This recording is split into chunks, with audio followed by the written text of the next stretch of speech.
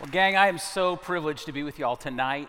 I really have been, I've been on a trip this week. I'm not going to call it a vacation. Vacation's in a couple of weeks, but I got to go on a trip this week to my wife's grandmother's house in Clarksville, Arkansas, which is up in the Ozark Mountains. It's a little town of about 10,000 people, and you know, one of the things that's really awesome about getting to go to a small town and getting away from Cypress is getting away from 290. Can I get an amen for that? I mean, every day it's like, what exit is going to be open? And hey, maybe Mushki's open today. And you know what? Nope, no, it's not. I'm going to go all the way down to Skinner and double back to Cracker Barrel. And you know, would they quit tearing up all the exits at the same time? All right? I mean, it's driving me crazy here. But I think one of the things that I've noticed in my years as I've traveled and gotten to go to these small towns, I think it's really good to be able to get away and just get away from that fast pace of life that we have and just get a little perspective. We had a chance while we were up there. We took a trip up to this mountain. It's called Mount Magazine.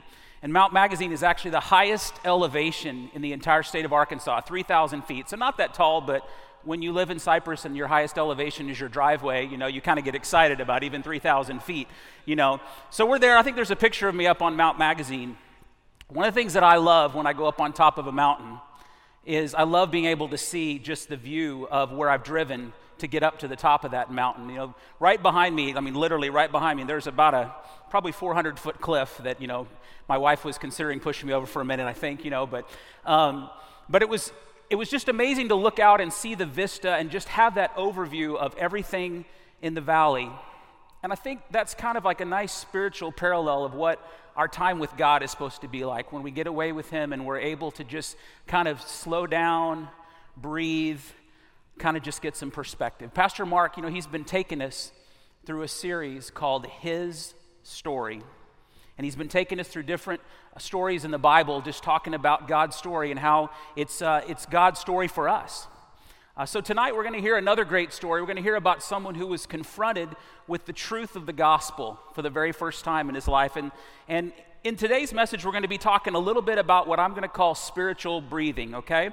And we know that there's three parts of God. There's God the Father, God the Son, and God the Holy Spirit. Three separate individual beings, but part of one whole. So for the point of our discussion today, as I'm talking to you, and this isn't like a literal analogy, okay, but just kind of go with me there. Think of God as kind of like our physical bodies. The Bible even talks about the fact that we're made in His image, right?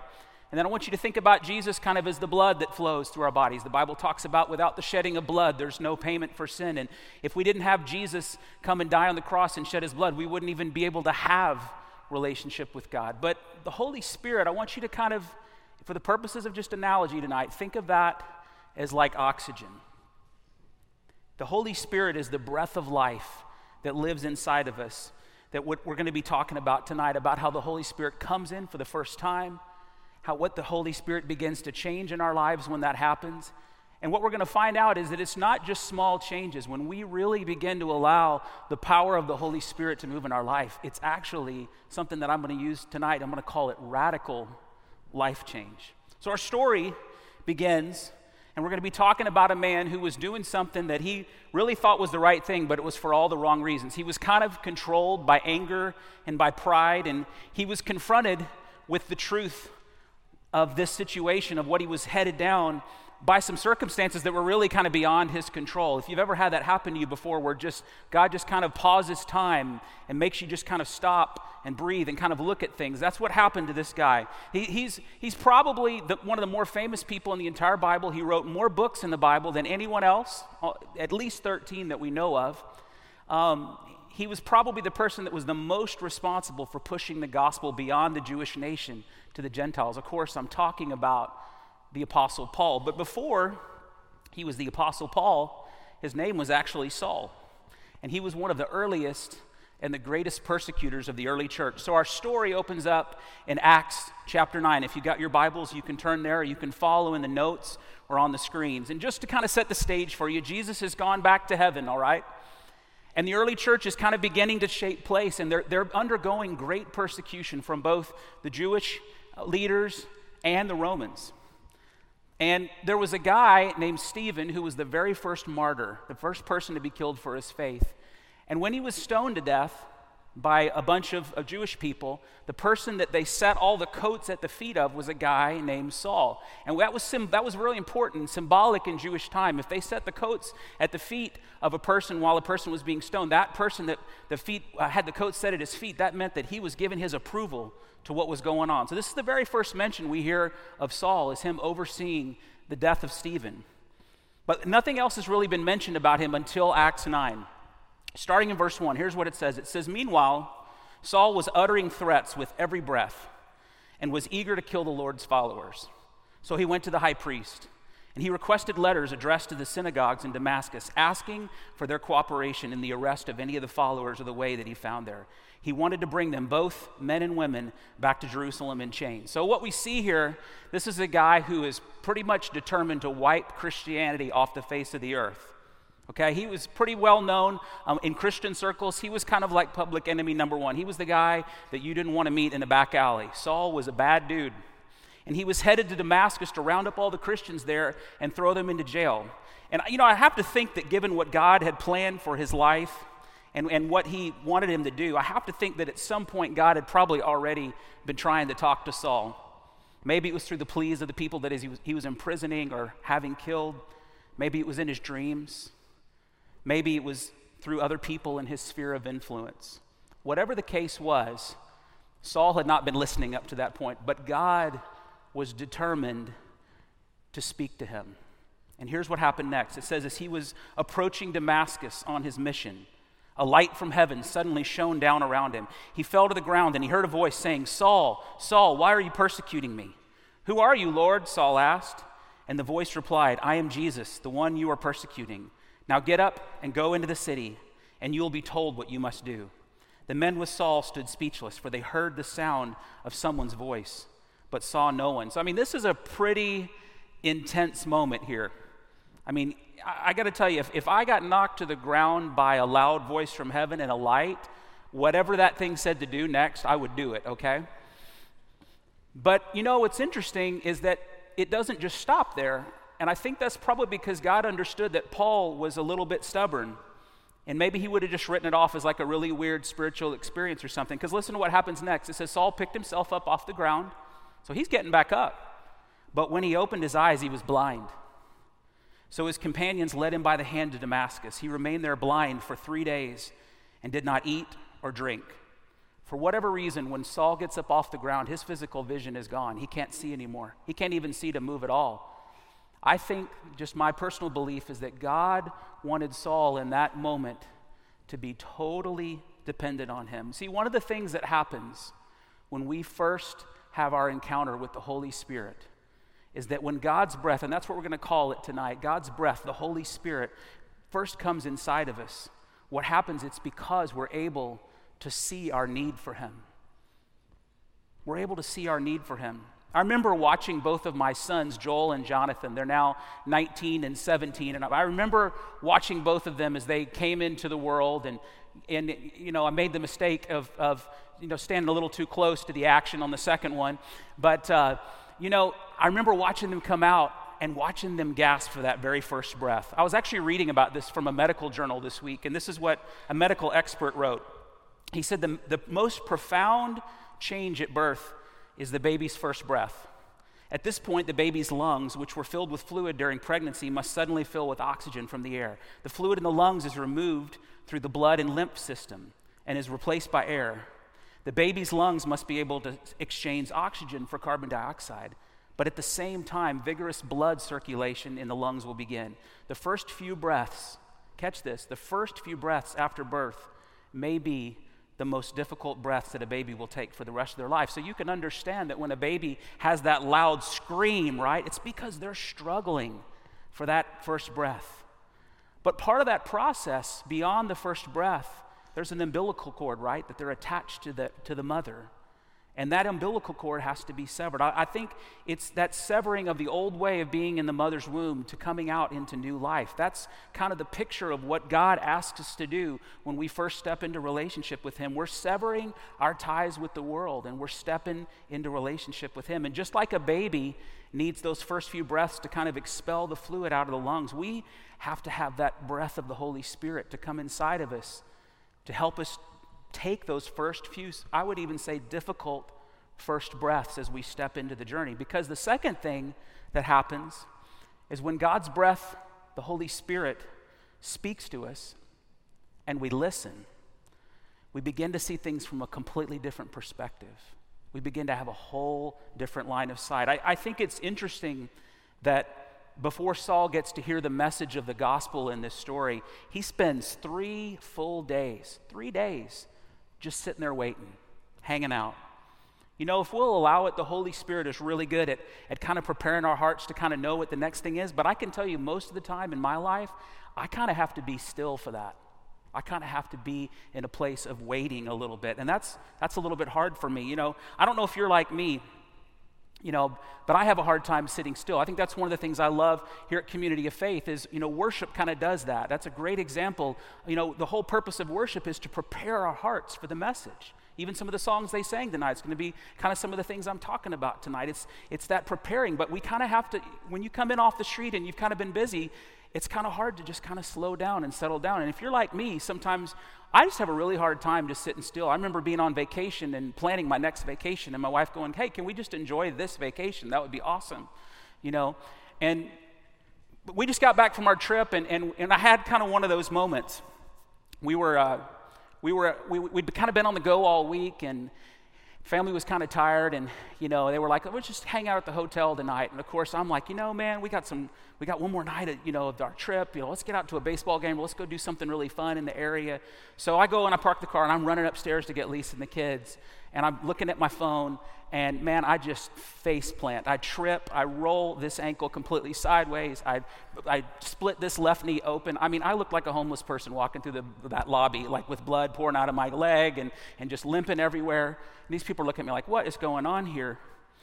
At any rate, we ended up staying at the hotel that night. We ended up staying in. And I'm not saying God put that crack there for me, but he actually used that circumstance in my life to kind of get me to slow down a little bit. I actually had the most relaxing night of the whole trip, probably the funnest time that we had. I think sometimes we've just got to stop, we've got to breathe, and embrace a new perspective. Let's keep reading. It says there was a believer in Damascus whose name was Ananias. And the Lord spoke to him in a vision, calling, Ananias. Yes, Lord, he replied. The Lord said, go over to Straight Street to the house of Judas. When you get there, ask for a man from Tarsus named Saul. He's praying to me right now. I've shown him a vision of a man named Ananias coming in and laying hands on him so he can see again. But Lord, exclaimed Ananias, I've heard many people talk about the terrible things this man has done to the believers in Jerusalem. And he's authorized by the leading priest to arrest everyone who calls on your name. But the Lord said, go. For Saul is my chosen instrument to take my message to the Gentiles and to the kings, as well to the people of Israel. And I will show him how much he must suffer for my name's sake. I think it's incredible in this story that the Holy Spirit is actually talking to 2 different people in 2 different locations about the exact same thing. Ananias is already a Christian, so he's already kind of in a posture to hear from God. He's already in a place to receive this message from God. But I think it's interesting about what's happening in Saul's life. The verse says that God told Ananias that Saul was praying to him at that very moment. At that very moment. It took him 3 days to probably set aside, to kind of decompress from what in the world just happened, and that was a blinding light, and now I'm blind and I can't see, and just to go, God, I can't do this. I've heard Pastor Mark say it over and over again, how it's just about beginning to lean back and relax into the journey with Christ. We have to do that. The third thing that happens when we start our journey with God and we begin to have the Holy Spirit was when God's breath, the Holy Spirit comes to live inside of us, the relationships around us change. You know, as a counselor, I think this is one of the things when I'm counseling new Christians, I think it's one of the hardest things is learning which relationships you can still keep and which ones maybe you need to lay aside.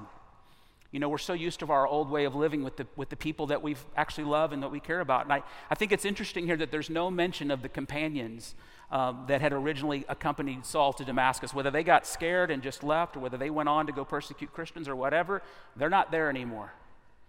And one of the things that I think God asks us to do when we step in and we begin to have the flow of the Holy Spirit in our life is we have to be willing to lay down some relationships that may not be the best ones for us. Now, here's the thing. There's a huge difference between someone who's open to God and we're quietly ministering to them and loving on them versus someone that's totally closed off and they just keep dragging us back into our old habits and our old stuff.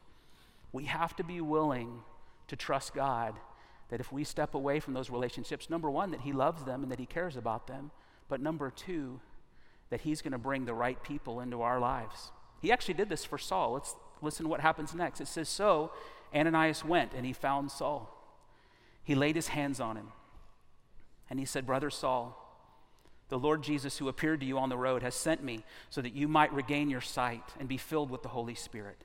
Instantly, something like scales fell from Paul's eyes and he regained his sight.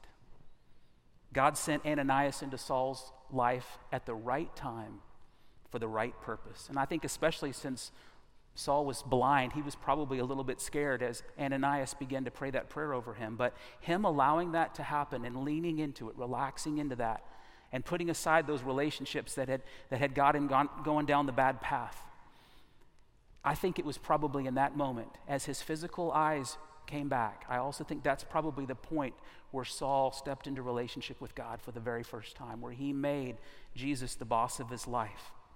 But here's the cool part about this story. It doesn't just stop there. It's not like, oh, that's so cool, man. He was blind, now he can see, now he's asked Jesus in his heart, and now he can just go live his life. No, because number 4, when God's breath, the Holy Spirit, enters our life, our actions change. Everything changes because we are no longer dead in our sins. You see, it's not just enough to pray a prayer and then go back to our old ways. When we really allow the Holy Spirit to come and live inside of us, you know something? We're never the same.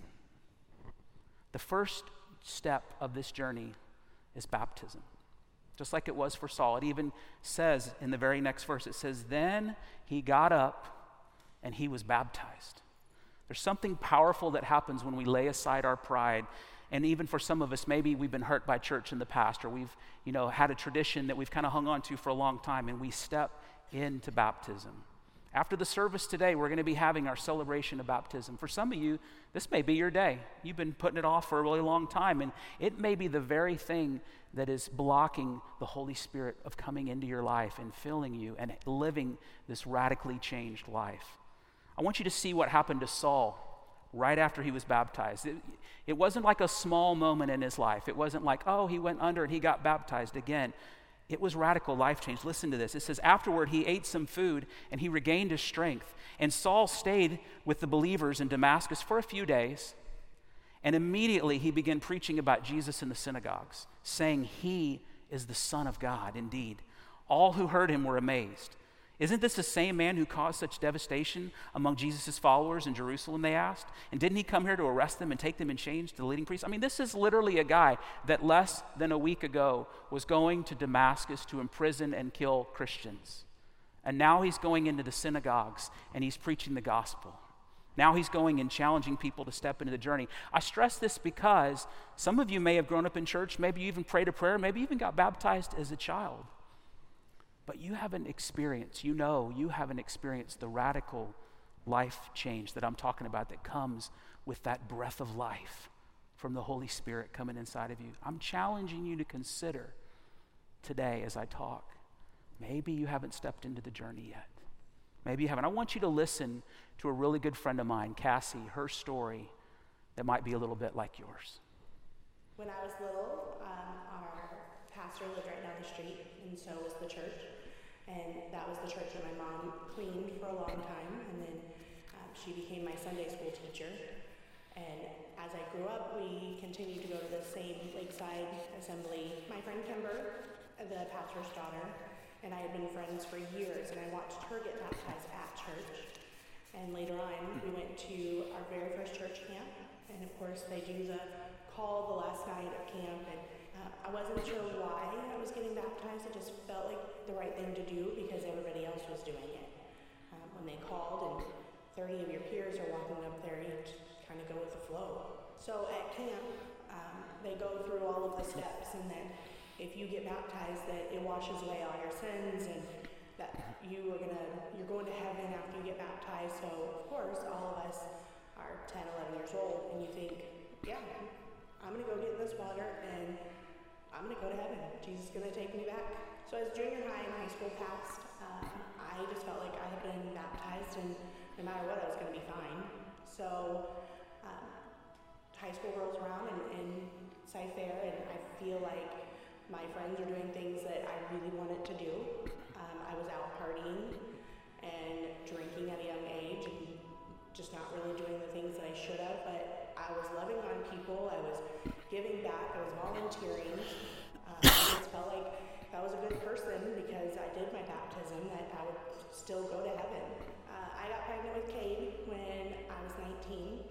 I had just been finished with school. I really wanted to get Cade dedicated. I was a single mom. His biological father had walked away, and I thought, I just really need to get him dedicated. I needed to do the right thing. I need him to go to heaven, and I need to protect him. And so I went to the church my parents were attending at the time and asked them to do his dedication. And they told me because I was an unwed mom that they weren't going to do it. They weren't going to let him be part of their baby dedication. And from that point on, I just decided being a Christian wasn't worth it. These people are supposed to love you, and they didn't care. If it wasn't for Aaron and Lisa inviting my parents to Community of Faith, then I probably would have never stepped in a church again, ever. Baptism has to be so much more. It has to be really committing that you're going to make some real changes and that you really are asking for forgiveness for those sins. And you really just want Jesus to just kind of take over. And it's always funny to me how we say, oh, we're going to let him be the boss of our life. But you really have to make that conscious decision that he's going to be the one that takes control and you're going to take the back seat. And it's not going to be the other way around anymore. Seeing how my life has changed since deciding to take the next right step and be baptized has changed everything. The first time I ever told one of the kids about my baptism, she went home and she prayed a lot, and she was in junior high, and she came back and said, I'm ready. Everything that you said is what I want for my life.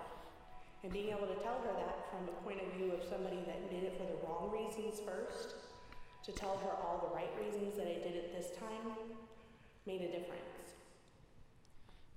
You know, that's a great story. I've known Cassie for about 17 years now. Her parents, Rick and Karen, were my next door neighbors for 7 years in Cypress Point. And I have to tell you that the life change that's happened in her life, she works on our staff now here at Community of Faith in our elementary team, and it's radical.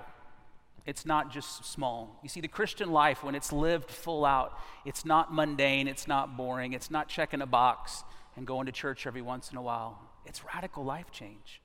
For some of you, that you just need to stop striving on this, and today's your day just to step into baptism. We even, at an information booth out in the lobby after the service, they've got a change of clothes if you're not ready. I mean, they're ready for you today. And you can just go out there and join us out there. Don't let your pride get in the way, okay? Even if you don't have your clothes today, okay? Because laying down our pride, that's one of those, remember I was talking about those difficult first few breaths that the baby takes? That's one of those difficult first breaths, is just laying down our pride. Because when God's breath comes to live inside of us, when the Holy Spirit comes to live inside of us, there's no more room for our pride. For the sake of time, I can't read the rest of chapter 9, but I'm going to just kind of summarize what happens next. Saul begins to preach the gospel with lots of passion. And he preaches it so passionately that he actually gets all of the Jewish leaders mad at him, and they're conspiring to kill him. So after that, the believers, they're all kind of afraid of him too because of his previous story, but also he just is getting in debates with everybody, even these like Greek Jews that then they conspire to murder him. And so, there's all these people that want to kill him, and then just people who don't like him.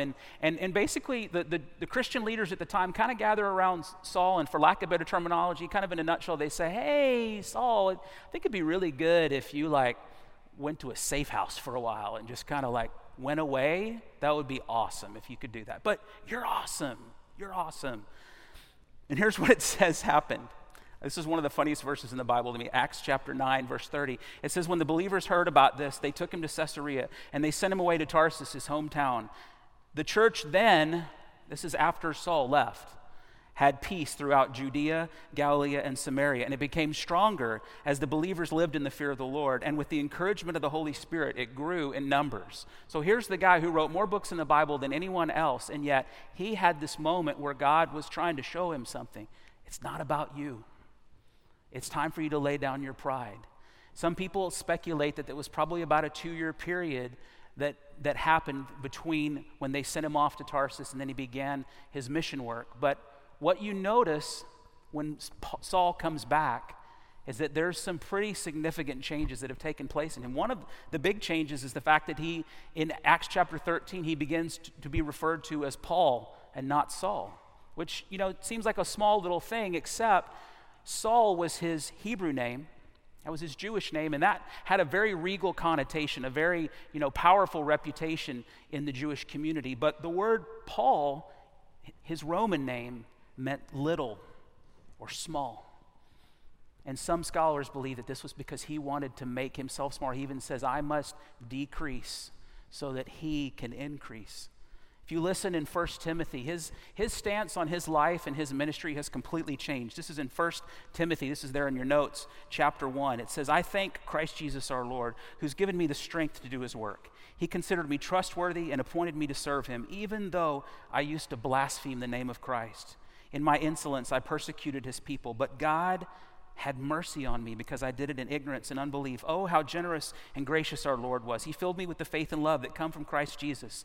This is a trustworthy saying, and everyone should accept it. Christ Jesus came into the world to save sinners, and I am the worst of them all. But God had mercy on me so that Christ Jesus could use me as a prime example of his great patience with even the worst sinners. Then others will realize that they too can believe in him and receive eternal life. You see, Paul is no longer prideful. He no longer has all of the answers. He even goes so far as to call himself the worst of sinners. He understands that it's only through his personal relationship with God that he's even worthy to share the gospel with others. It's not because of his own knowledge or his social status, but it's because of his personal relationship. You see, number 6, when God's breath, the Holy Spirit, comes into our lives and resides in us, it's through a personal relationship. It's not someone else's. It might be hard to picture this, but if Paul had stopped short at letting Ananias just pray over him and had not taken that next step into baptism and making Jesus the boss of his life, he would have never written 13 books. It wasn't about Ananias' prayer. It was about him stepping into the journey. You see, for some of us, maybe we've grown up in church and we had a grandparent or a parent who told us about God, but we have to step into the journey ourselves. Here's the best illustration I can give you. My wife and I, tomorrow, will be celebrating our 23rd wedding anniversary, 23 years together as a couple. So yeah, clap for her. She's the one that's had to live with me for 23 years. Don't clap for me.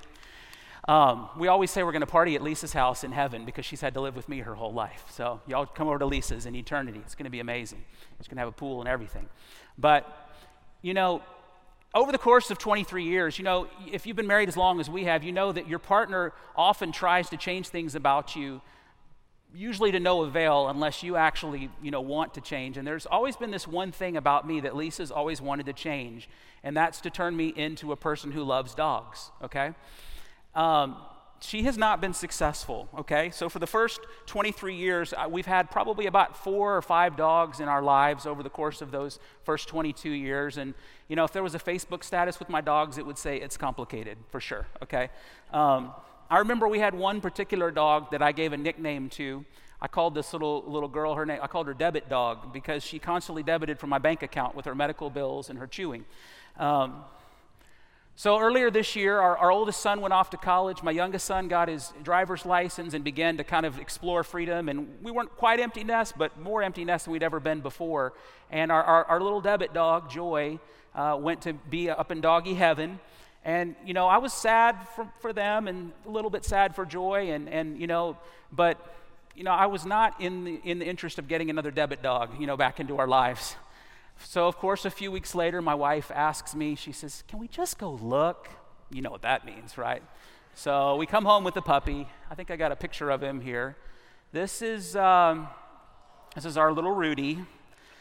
Okay, he's the new guy at the house. He's a dachshund. In his first few weeks at the house, he made Debit Dog look like an amateur, okay?